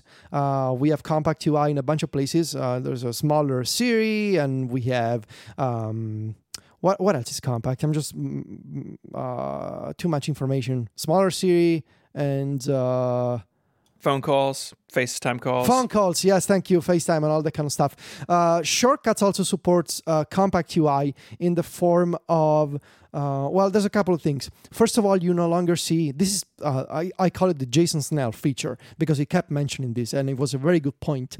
Now, when you run a shortcut from the share sheet or like from, especially from the share sheet, I guess, but also from things like the accessibility support, you no longer see the flow of actions, like scroll top to bottom. You don't see the shortcuts editor anymore. You just get a little banner that pops down from the top of the screen that has a stop button with a progress indicator, and that's all you see. You no longer see all the actions go by one. So it's very nice because it just feels nicer and feels faster than before. And also Compact UI means that a lot of elements like choosing from lists or entering text in an input action, those are smaller and more compact, and they tend to come down from the top of the screen instead of coming up in the middle of the screen, sort of disrupting what you're doing. Yeah. And similarly, if you activate a widget now, and it seems like at the moment that shortcuts will be the only widget that's allowed to be used like buttons, you get that kind of notification like UI on the home screen. It just pops down from the top like a notification, and you can interact with anything you need to interact with. The gallery has some updates. There's a new automation suggestions. So we're gonna have to see how this works. I believe it was part of the iOS 13 announcements, and then it kind of never went live, and maybe Apple is trying again with this. But basically the idea would be that in the gallery, in addition to finding shortcuts made by Apple, you're also going to see automations suggested to you that you can set up with one tap based on your habits and your apps. We're going to have to see how this works in practice. This is another big one, Apple Watch integration. In addition to the Apple Watch app and to the complications, there are new Apple Watch actions inside shortcuts to do things like pinging your phone or setting always on, setting silent mode, and the three big ones, I think, you can set theater mode on the watch, you can change your watch face, and you can set the water lock on the watch. These are things that I do all the time, and the fact that I can now have automations or shortcuts like widgets that do these things on my behalf. Like I already set up an automation that changes my watch face, enables theater mode, and sets silent mode at night at 2 a.m. and it can just run, and it can just change my watch face without requesting any kind of confirmation. That's so nice, especially with the new stuff with watchOS of like being able to effectively create watch faces with applications, because applications can have multiple complications now. Mm-hmm. There's like, I could imagine, I open Apple Music and then on my watch like that, then that sets off a thing on its own on my iPhone, and then it updates to my Apple Music watch face on my watch, right? Like wild things can start happening now with some of this stuff, and I am very excited to see what Federico does with this over the next 6 months, like genuinely, because thinking about there are a lot of like actual things that can be done now that we were dreaming of last year. I mean, it's like, automations, I can do all this stuff. Oh, but I hit this problem, or but now because these things are actually working in the background, this is very different. Like what could start to happen here? I mean, and I'm just thinking out loud here, but it's very feasible now and quite easy actually to do automations like an automation where you check what day it is. You can just use dates actions in a shortcut. And if it's a specific day, you could have like a list in a shortcut that says Monday, running workout, Tuesday, elliptical machine, and Wednesday, weightlifting, that kind of stuff. You could check what day it is.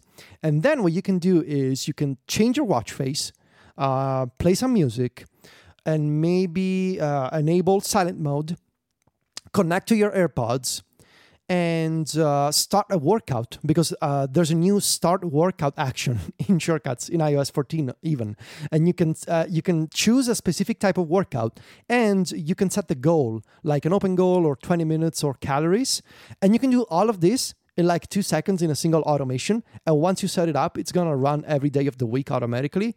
I mean, it's amazing. You can start a bunch of things with one tap, or just on its own based on the time of day, or based on your another criteria, like maybe you want to tap a widget, or you want to tap on a complication, and all these things happen. I think it's incredible. So yeah. There's one more trigger that I would love, which would be a calendar event. Yes, I agree.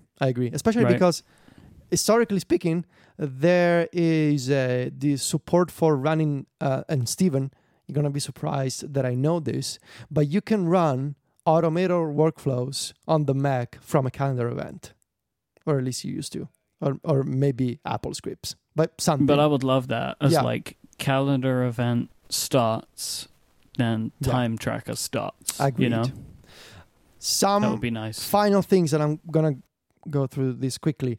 There's a new back tap feature in back tap in iOS 14, which is sort of incredible. It lets you can do double taps or triple taps in the back of your phone and run anything like system actions or individual shortcuts. It's sort of like the same deal as custom mouse buttons last year. Basically the same type of stuff, like you can open the home screen, or you can open the app switcher, or you can open search, or you can assign a shortcut. So now you can double tap the back of your phone and you can run a shortcut, and of course it runs in Compact UI, so it starts running automatically, like immediately with the banner that comes down from the top of the screen. So very nice. Reminders actions, also one of my complaints from last year, were finally updated to take advantage of the new reminder stuff from iOS 13. So now you can create a reminder that has a rich link or that has an image attachment. Kind of weird that reminders still does not support file attachments, but only image attachments. Seriously. I don't get it. And also with the get details from a reminder action, you can now see if a reminder has subtasks. You can get the parent reminder, and you can get the rich links, but you cannot get the attachment. So I guess they just forgot, and I will file a radar, as they say, for that.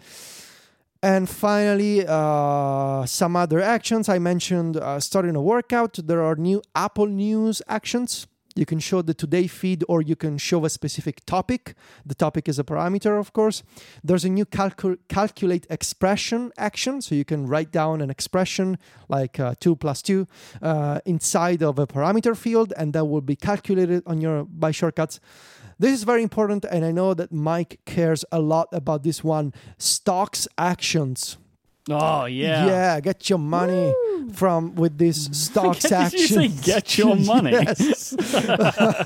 You can get a stock, you can get the details of a stock, or you can check the symbol price right from shortcuts. I'm sure that Wall Street boys will appreciate this. And there are some updates to weather actions because of the new dark sky like features that they have in weather. I haven't been able to use this because I believe that the rain prediction stuff is not available in Italy in weather. So, but they're mentioned in a slide. I haven't tested them myself, but they're in there. So, quite the upgrade to shortcuts, which got no mention whatsoever during the keynote or the State of the Union. So we were talking. We were like, wait, are they just not doing anything with it? And I guess it just got pushed for other things, but this seems really cool. I'm excited to start playing with this. I wanted to mention I will obviously have so much more to say about tvOS later on in the year. Obviously. But the one thing I just have to mention, I not let it go by, that the Apple TV 4K will be able to play 4K YouTube videos. Finally. What? And it's also, I believe, there's going to be 4K in iOS and iPadOS too. But I can see that for sure. So I'm super excited about that. I care more about this on my TV than I do on my iPad because it makes much more of a difference to have 4K on my TV. But I don't know who is responsible for this, whether Apple have adopted something that Google's doing, or Google is using different codecs that Apple can support. But nevertheless, I'm just very, very happy that this is going to be in tvOS 14. Finally. Because it has been a consistent thing that I have been frustrated about. Yeah. And so I'm really, really excited about the fact that they're going to be adding this. This episode of Connected is brought to you by Miro. Miro is the online whiteboard that brings teams together. Their infinite canvas is perfect for things like brainstorming, making mock-ups, organizing files, and managing complex projects. They even have these really cool templates to help get you started quickly. And you can host meetings in the same frame as your collaborative whiteboard, which is super handy because it means you can discuss items as you go. A lot of this has been lost in the era of work from home, and Miro is a great digital solution for this. Here at Relay, we use things like Trello and Google Docs, but none of them are as free-form or as flexible as Miro, and having that flexibility really is fantastic when you just want to get a lot of ideas out quickly. They have over 5 million users, and 80% of the Fortune 100 companies use Miro. And Miro can integrate with programs you're already using, like Google Drive, Dropbox, Slack, and more. Start collaborating for free when you sign up at Miro.com/connected. That's Miro.com/connected. Sign up for a free account with unlimited team members. Our thanks to Miro for their support of Connected and all of Relay FM.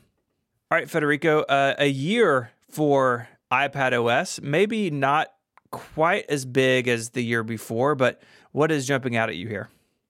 There's a lot of pencil stuff that I think it's really remarkable and impressive and exciting for users who use the Apple Pencil a lot. I'm especially impressed by by Scribble and sort of the integration that you have now. All across the system, you can use the pencil to handwrite into any text field where you would normally type, and that handwriting becomes typed text almost instantly.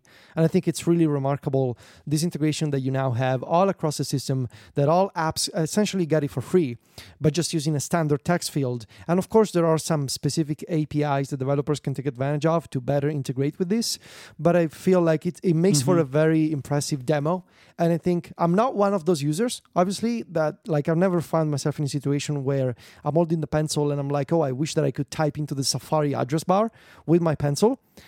But I think there's also so many different use cases that go well beyond what Apple demoed, like handwriting into forms and have that text become typed text, but you're still going to be able to use the pencil because it makes more sense.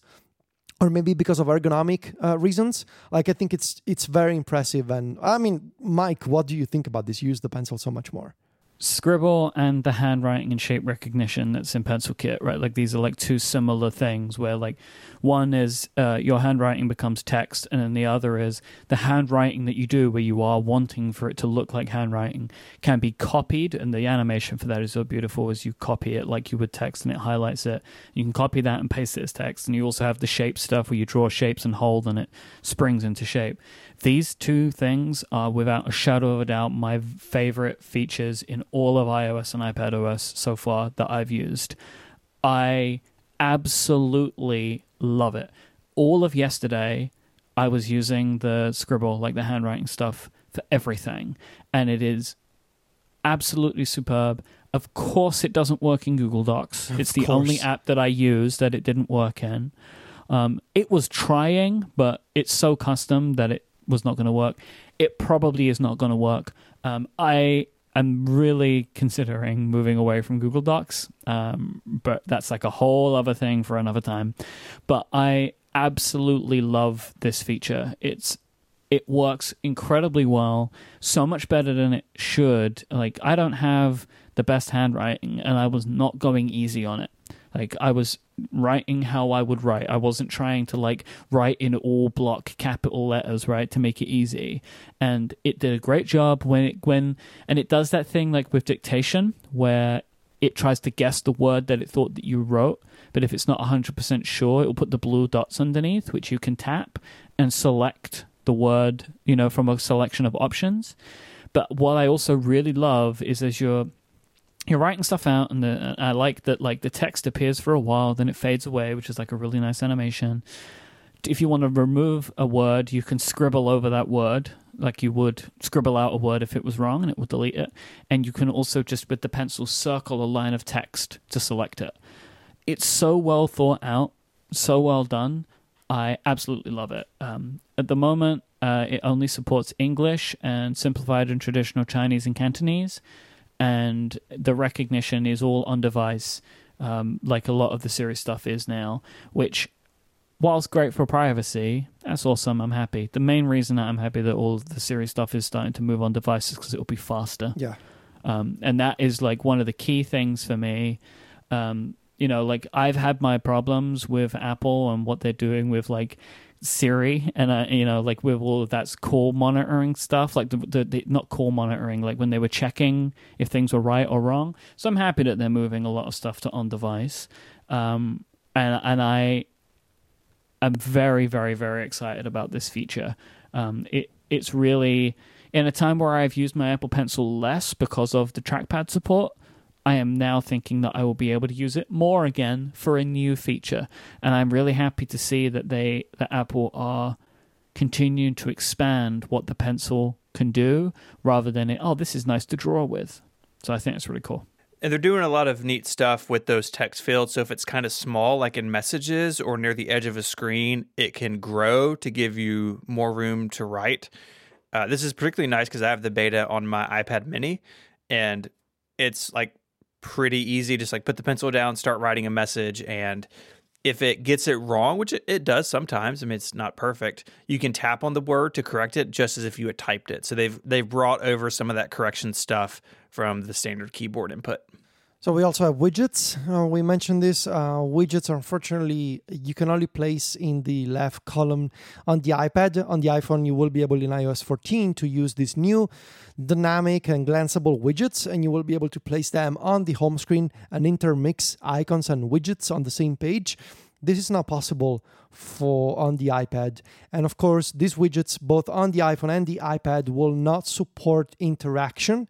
You may be used to certain widgets like the pCalc widget or the Timery widget, clipboard managers that have widgets with multiple buttons and multiple tappable elements and navigation even inside them. And this will not be possible with this new widget framework called WidgetKit that essentially only allows you to launch apps with deep links into specific sections. And of course, 3 sizes of widgets. So the small one only has one touch target and the other ones can have multiples, but you will not be able to do things inside the widget. Like for example, in Timery right now, you can tap on a timer and the timer starts in line within the widget, and you see the time go, like there's a new count that appears in the widget. Like that's not going to be possible with WidgetKit, unfortunately. And it's very surprising to me that we cannot place these widgets on the home screen on the iPad. I don't fully understand why, and my personal theory is that they just ran out of time, because the iPhone and iPad home screens are technically different. The iPad has the dock and the left column, and of course the Springboard architecture is different on each device. So my personal theory is that due to maybe the pandemic or some other issues, they just couldn't get it ready for the iPad in time, and which is totally fine. I get it, but that's my theory. It's not an official explanation. So we're just left wondering why, and I want to believe that it will come to iPad eventually. And I also, again, this is my own personal theory, they're using SwiftUI and this timeline-based approach with snapshots to power WidgetKit this year, which is ideal for glanceable widgets, right? It's ideal for essentially having these images, these dynamic images that show you stuff as a widget. And my theory is that they're going to do glanceable widgets this year. The old style widgets that support interactions and more complex operations are deprecated right now. And my theory is that until Apple comes out with an addition, I guess, to WidgetKit that allows you to create interactive widgets, then they're going to remove the old style widgets. So they're going to keep them around as legacy support. And I think we're getting glanceable widgets this year, and maybe we're getting interactive widgets next year. I think that would make sense. Let me ask you, I actually don't know the answer to this, I just thought of it. Can you have multiple widgets of the same type? So can I have like 2 shortcuts widgets that are the same size. Because like I feel like for the most, the widget I use the most is the Timery widget, and I have a bunch of save timers there. But I can very easily replicate that widget in shortcuts. Yeah. Instead. And you know why this is possible? Because they're using under the hood, they're using intents, the same tech that powers shortcuts and actions. They're using intents, they're using parameters. And so when you create a reminders widget that shows you a specific list, that list is effectively a parameter. So you can create multiple ones. You can just fill in a different parameter and you can create as many as you want. And that's the... Because I would expect that the Timery, like Joe, the Timery developer, will probably like create a widget which will show if you have a current timer running or something like that. Yeah. But I figure I could put that and a shortcuts widget in a stack together and just flip between the other one and then turn on the timer that I want, flick it back and see the timer running. I'm just not sure that, and if you think about it, this is also why Apple didn't create an Apple Music widget that has real-time playback. I'm not sure that SwiftUI and snapshots are ideal for real-time refresh of content. Yet they have this timeline, but the time, like if you watch the sessions, the timeline refreshes are like specific dates and times.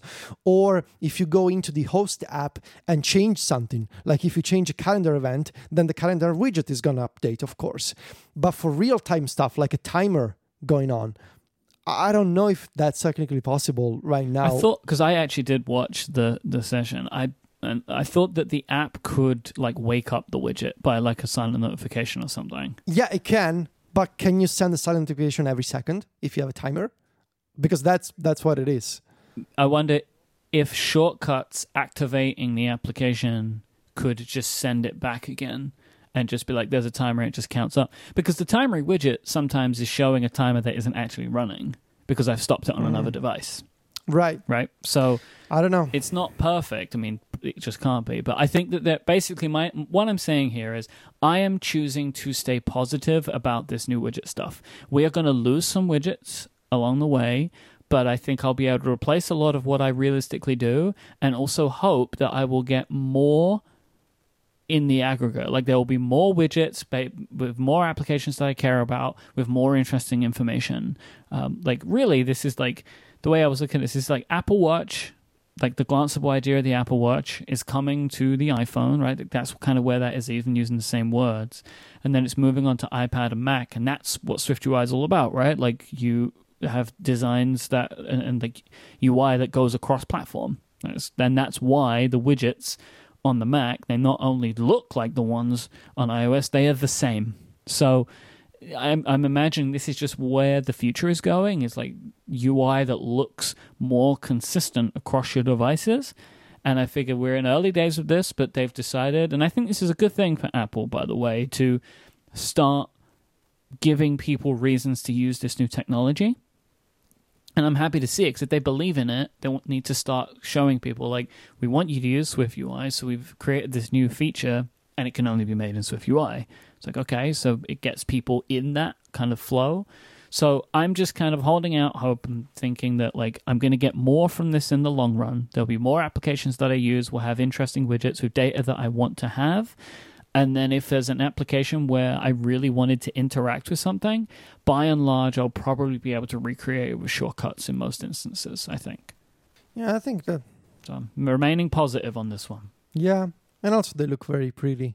The ones from Apple, at least. So, design for iPad, like we mentioned this in passing. There's basically the iPad is gonna get a lot more Mac-like and desktop-like with sidebars and toolbars that have pull-down menus which are basically context menus. They use the same tech, they have the same animations.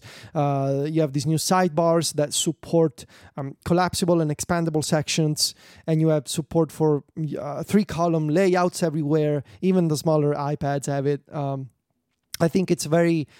I think it makes a lot of sense to see, to move away from those iPhone-inspired designs with tab bars at the bottom of the screen. Instead, saving space and showing you more content on screen and having a sidebar that makes it easier to jump between different sections of the same app.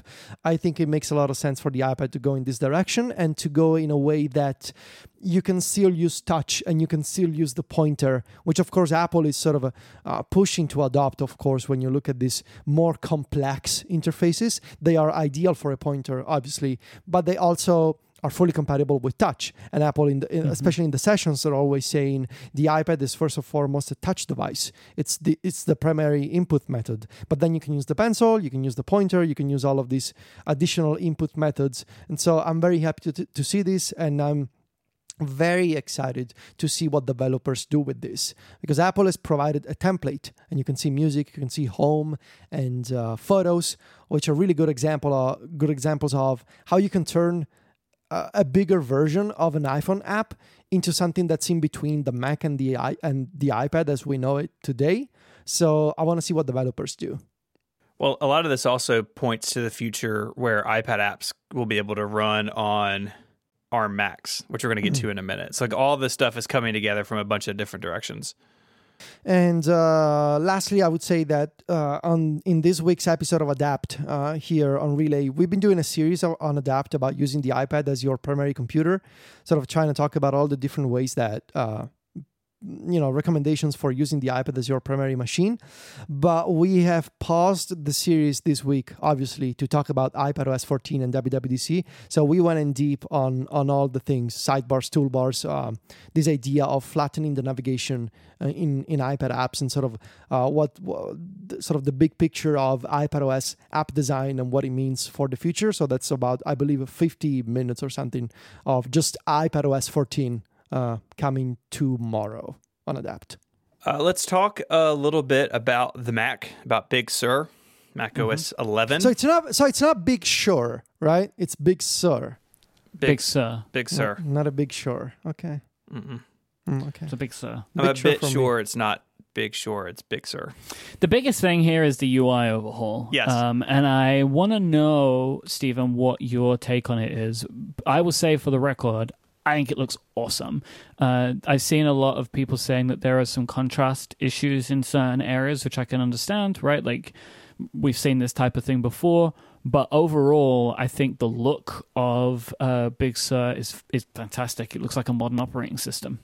That's a sick burn to older versions of Mac OS, but... Look, I just want to be real, right? Like, Mac OS has looked a certain way for a while, and the way Mavericks. that it has adapted has been incremental. Like, I would even say, like, the Mavericks thing, like, it wasn't massive. I feel like this is a much, much bigger departure than Mavericks was. It is. And it makes it, I think it does look much more modern for that reason. Yeah, so this is not Apple just pasting the iPad UI onto the Mac. It still feels like the Mac. It still works like the Mac. I agree with you. On the whole, I like it. There are a lot of details I like for them to clean up. Like you said, there's a real issue with transparency and contrast in a lot of areas, like the menu bar and menus. They really need to fix that. I think also a lot of the icons they're using are just ugly. Like if you go into system preferences and poke around, a lot of the design is just kind of over the top. Like all the new dock icons, I like hardly any of them. We'll get used to them. Really? I think they're beautiful. I think they're amazing. Yeah, I don't know. And maybe iOS will follow its direction, but I think right now they look sort of unusual. Basic things like the rounded rect around the windows, right? Those radiuses are all different. It feels much more like the iPad, which again we're going to get to in a second. Control Center is here, so they've kind of right now. Like I'm looking at my upper right hand corner, I have Bluetooth, Wi-Fi, sound, time. A lot of that stuff is getting merged into Control Center, which is cool, but just takes some getting used to. Accent colors go a lot further. So right now, I think starting in Mojave, you could change your accent color. So in the past, it was just blue and graphite, and now you could do like orange or pink or yellow or green or whatever. You can still do all of that, but the new default is one called multicolor, and it will allow developers to set an accent color. So calendars, new buttons, which are all built out of SF symbols, will be red and mails will be blue and notes will be yellow. And I think that's really cool. I think it's neat to have apps kind of have their own personality when it comes to colors. And what's interesting about this is all of this is an AppKit. So I don't think AppKit's going to go away anytime. Like, they have brought AppKit into this modern design in a big way. Like we said, the only two new Catalyst apps, which are UIKit with some tune-ups, are Messages and Maps. Mail, Safari, Finder, all still AppKit. So they've done a lot of work there to bring that along as well. I think the design is pointed toward a future that I think has a couple of interesting points. One, and I wrote an article and posted it right before the show on 512 about the future of apps on the Mac. Apple silicon-based Macs will be able to run most iPhone and iPad apps out of the box. Now, if you want to bring those to Intel Macs, you still have to go through Mac Catalyst. But those apps would have really been like a sore thumb in the old UI. And so those apps will feel more at home with this new design because it looks more like iOS. So I think that's one thing. Two, basically all the padding around all of the elements has gotten bigger. The menu bar is more spaced out. Items in a menu are more spaced out. You're going to have iPhone and iPad apps. I think that we are hurtling towards a future where touch is at least an option on some Mac models. I think it would still be primarily cursor and keyboard, but if you want to reach up and deal with a menu or swipe around in an app, I think that's coming. I think this design points the way to that, in my mind, in a very aggressive way. Not everything is perfect for touch, like the stoplight buttons, and there's still some things that are pretty small. But again, if you just want to reach up and do something short, I think that Big Sur is pointed that direction. There's also some talk on Twitter. I put a tweet in the show notes about a lot of these elements have like 3D elements to them. So like the Siri ball and that sort of thing.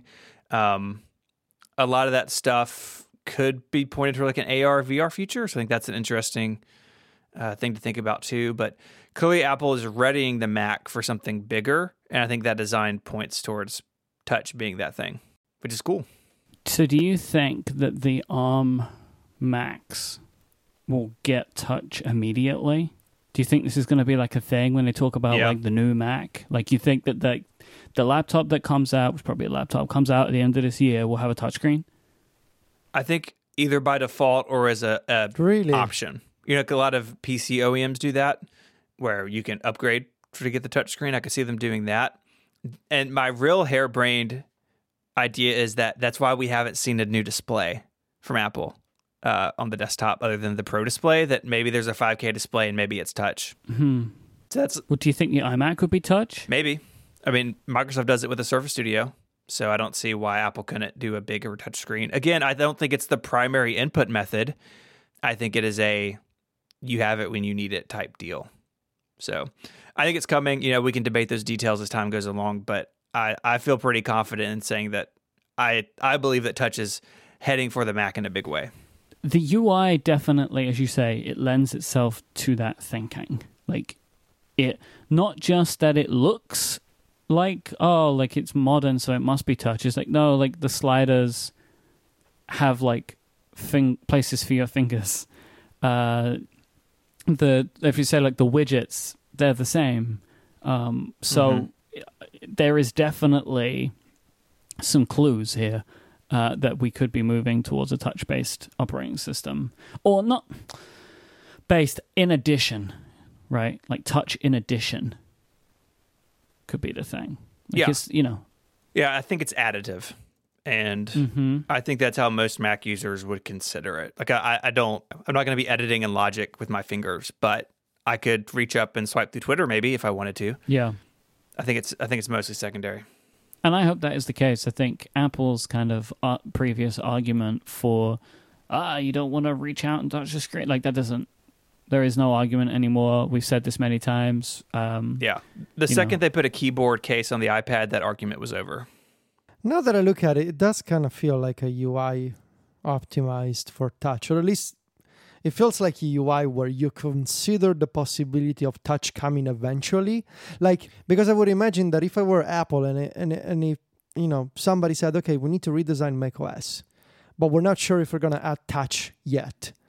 But if I were in charge, I would say, well, if we're going to have a new design, let's make sure that if we want to do it, that we can, that we're setting ourselves up for that possibility. And it does kind of look like that, honestly. Because I honestly haven't taken a good look at screenshots, only the icons in the dock. And I mean, you do have those smaller elements like checkboxes and those small like X close buttons that would potentially not be ideal for touch input. But also the rest of it does kind of look like it's built at least for that possibility, right? Everything is more spaced out, more rounded, it just feels more inviting to the touch in a way that the old macOS UI was not. And personally, I agree with Mike. I think it's beautiful. The icons and the general look of it, it's modern, it's fresh. It feels like a Mac, even though like I'm looking at my Mac right now and it feels instantly old in a way that iOS 6 looked old. Yep. As soon as you got your hands on iOS 7, despite all the issues, but it does have that feeling. So I don't have strong feelings personally, but I do like it. Yeah. A lot. A couple other things beyond the user interface, and again, we'll get into more of this over the summer, I'm sure, but some things I've just hasn't noticed so far. One, when you set up a system, it gives you a tour of accessibility features. So there's this new panel, and it says, hey, do you you want to check out accessibility features for voice or for cursor or keyboard input? And you can explore them in the setup and turn them on and off from there, which I think is really cool. Because if you need those features, you've only had VoiceOver up until this point, and that only meets the needs of some people. So I think that's a really cool thing. Like I said earlier, messages and maps are Catalyst. And obviously, this is the OS that is the transition OS to ARM Macs, just like Tiger was for Intel. And Apple has this like multi-prong approach to bring apps over. You can rely on Rosetta 2, so an app for Intel will run on an ARM Mac. There are a couple of bullet points there, a couple of exceptions, but in the whole, those apps will just run. And there's universal apps, which I think we'll have for a lot longer. That's a single app that includes code for both ARM and Intel. Universal apps will be the way things go, I think, until Intel Macs are phased out completely, if not even longer than that. But then again, ARM Macs can run iOS apps, as we've spoken about. In fact, unless a developer unchecks the box, their iOS app will be in the Mac App Store by default, which is a really bold move. There's going to be huge app libraries available to ARM Mac users. But if you have an Intel Mac, those developers still have to go through Mac Catalyst to make that work. And so it's kind of a two-prong approach here. You can run an unmodified iPhone app on an ARM Mac. If that developer uses Catalyst, it can look better than just the default sort of standard iOS app running in a window. And Catalyst gets you back to Intel Mac. So no doubt there will be a lot of applications that only run on ARM Macs, and I think that'll be a huge selling point when Apple finally announces the first one. It'll be like, oh, look, these machines have access to our great app library for the iPhone and iPad. Now, a lot of people think that's the death of good Mac apps, and I think that the reality is that the market will decide that if the market decides there's still room for good AppKit or even Mac Catalyst apps that are more powerful and more flexible, then those apps will stay. But I think calling it at this point is way too early. We have to see how the market responds. And then, of course, Swift UI is above all of that, right? In fact, I have this theory that if Swift UI had been available like 5 or 6 years ago, they could have gotten away without a lot of this stuff because Swift UI is native everywhere. But it wasn't ready, and so they have to step through all of this. So Swift UI apps will continue to run everywhere. But if you have an Intel Mac app, you got to go through at least some of these steps. But developers will do it. The Mac is bigger than it's ever been, and I think that developers know that they got to be on board. So I think for most people, most just consumers, end users, it'll be a pretty transparent change. I'm going to be really intrigued to see how the app thing ends up shaking out, like what becomes available, what people end up using, what they end up doing. Like a developer that makes a good iPad app, will they bother to move to Catalyst? Like, is that going to be a thing where they just leave it? Just like, oh, this will work. What will people end up calling for? Will there become new norms? Like, it's all very up in the air because now we have Catalyst as a way to bring iPad apps to the Mac. SwiftUI is a way to design for all platforms at some point in the future, and also iOS and iPad apps can run unmodified on Macs. Like, that's a confusing spectrum and also a lot of options. I'm intrigued to see what actually ends up happening in most instances. I think that's going to be kind of fascinating. It does feel like it does remind me of like the Spider-Man meme of like multiple Spider-Man pointing at each other. It's like SwiftUI and Catalyst and iPhone and iPad apps on the Mac and Rosetta 2. It's like, everybody, what are we going to do now here? What's it going to be? Like, we're all trying to do the same thing, but we're all kind of different also. Like, it is a confusing spectrum of options when you think about it. Mm-hmm. But also kind of like good to have them all. Yeah. Because then we can see what works. But it's a case of like, how long is it going to take to shake all of that out? We'll have to find out. Yeah, a lot of that depends on how fast the transition itself takes. Apple said 2 years. So add 2 years to that or 3 years to that because they're going to support Intel Macs for a while afterwards. One last thing before we go. They also announced universal apps or universal purchases are now supporting the Mac. So if you build a new app, you can have the Mac version be covered under the bundle ID. So if someone pays for it on the iPhone, they can get it on the Mac for free. But what's cool is that they're backporting that to existing Catalyst apps and existing AppKit apps. So if someone sells a Catalyst app, previously you had to pay for it separately.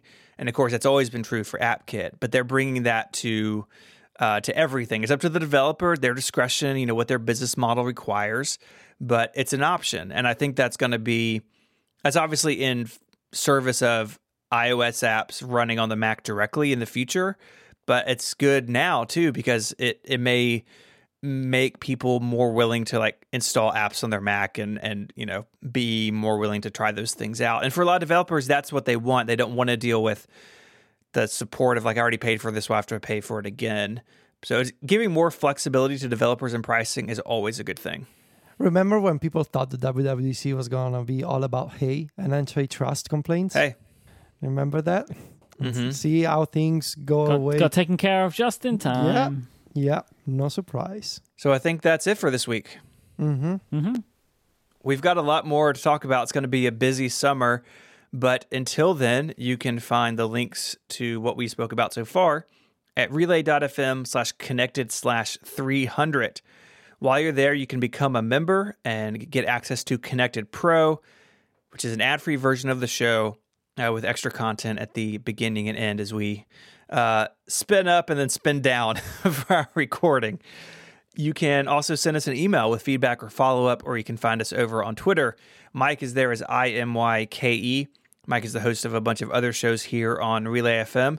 I just listened to the new episode of Thoroughly Considered that you do with the Studio Neat guys, and it's fantastic. So that's my recommendation this week. Thank you. Oh.